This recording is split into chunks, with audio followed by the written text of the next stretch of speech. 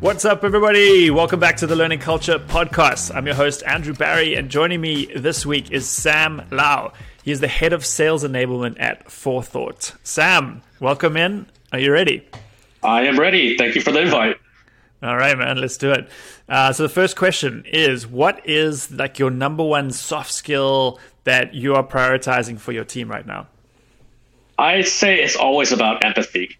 Empathy is a soft skill, but one of the hardest to master.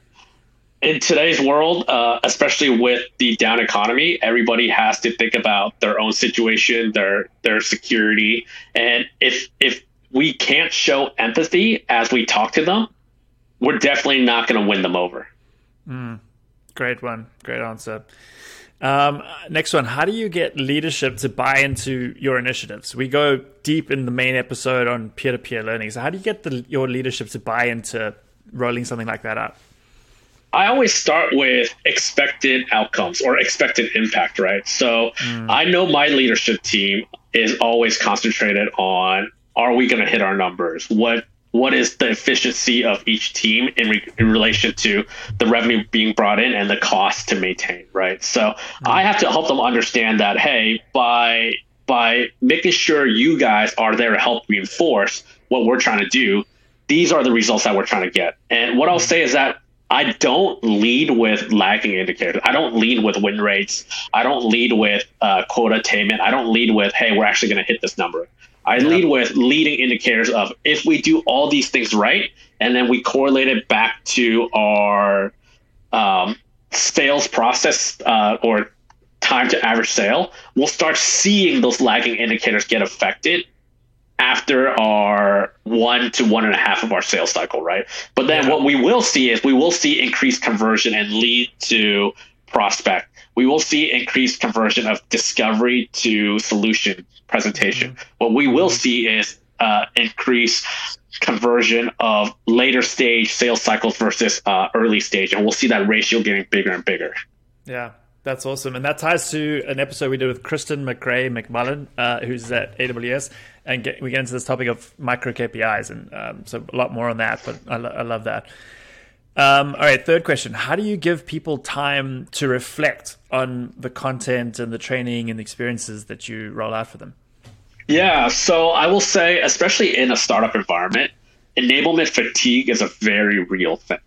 Yeah. So we have to be very conscious about how much we're pushing out in a specific period of time and during what time, right? So I make sure that I, at least, don't try to do anything on the last week of a month, even though we're a quarterly business. And I definitely don't do things within the last week and a half of a quarter, right? So by setting these expectations for them early and letting them know that, hey, I get what you're trying to do.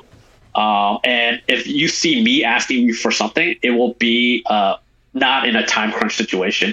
And manage that expectation properly.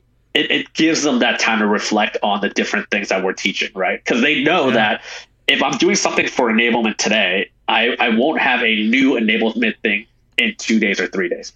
Now, I'm not going to say that's always the case. There are going to be certain circumstances if like a big thing happened, right? It's like, for example, when I was working at Expanse, it was cybersecurity. So if a new 0-day exposure came out, we had to make sure we enabled them on that immediately, right? But barring those situations, we always set the right expectation of what you can expect between enablements. Yeah, love that. That's a super tactical and useful answer. All right, number 4. So how do you encourage people to teach each other? I'll preface this for the listeners because the episode, if you're listening to this live, is coming out on Friday. We go into this in a deep dive. So I'll give you the kind of out there as well, Sam. Like, feel free to kind of give the cliff notes of what we talk about. Yeah, I would say it starts with personal motivation of what the person is wanting out of being a salesperson or a sales rep, as well as having some type of monetary financial incentive as well. I would say those goes hand in hand. If it's only a financial incentive, and if it's an AE or an SDR or an SE that's not towards their goals, it's going to be less important because that financial incentive is not going to be as much as if they hit their goal. Right. But if there is a personal incentive that goes along with it, like, hey, you're trying to get promoted, you might not be having the best quarter, but if you're trying to get promoted into a leadership role, you're going to have to be able to put yourself in the spotlight of still maintaining the ability to help others while you're helping yourself. Yeah, that's awesome. And like I said, we go into this in a lot more in the episode. So hit subscribe right now. If you're listening, it'll come out on Friday. And then last one, Sam, how do you capture the best? I think we also talked about this a little bit. But how do you capture the best ideas and insights that people are coming up with so that it can be used for the future? Yeah, absolutely. So first thing first is you have to make it super easy for them to give you the information.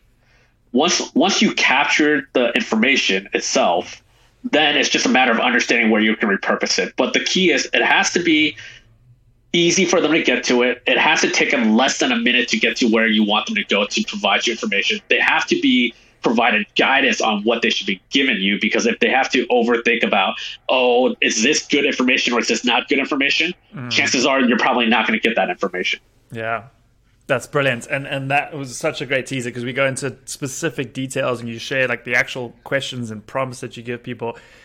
Super, super useful stuff in the main episode. Sam, you're the man. Thanks so much for coming on. I enjoyed this very much, Andrew, and I'm looking forward to hearing this myself and really seeing all the other episodes that you have. It's always fun, man. Take care. Hello. I hope you enjoyed that episode. It's Andrew again with a quick message. If you'd like to support the show, the best way to do that is to leave us ratings and reviews where you listen. If you're on YouTube, hit the like and subscribe buttons and feel free to leave a comment. We love hearing from our listeners and viewers. If you're listening to this on Apple Podcasts, please take the time to give us a rating and leave a review. Once again, we love hearing from our loyal listeners. If you're listening to this on Spotify, please hit the follow button to make sure that you don't miss new episodes as they come out. See you next week for another episode of the Learning Culture Podcast. Thank you for listening.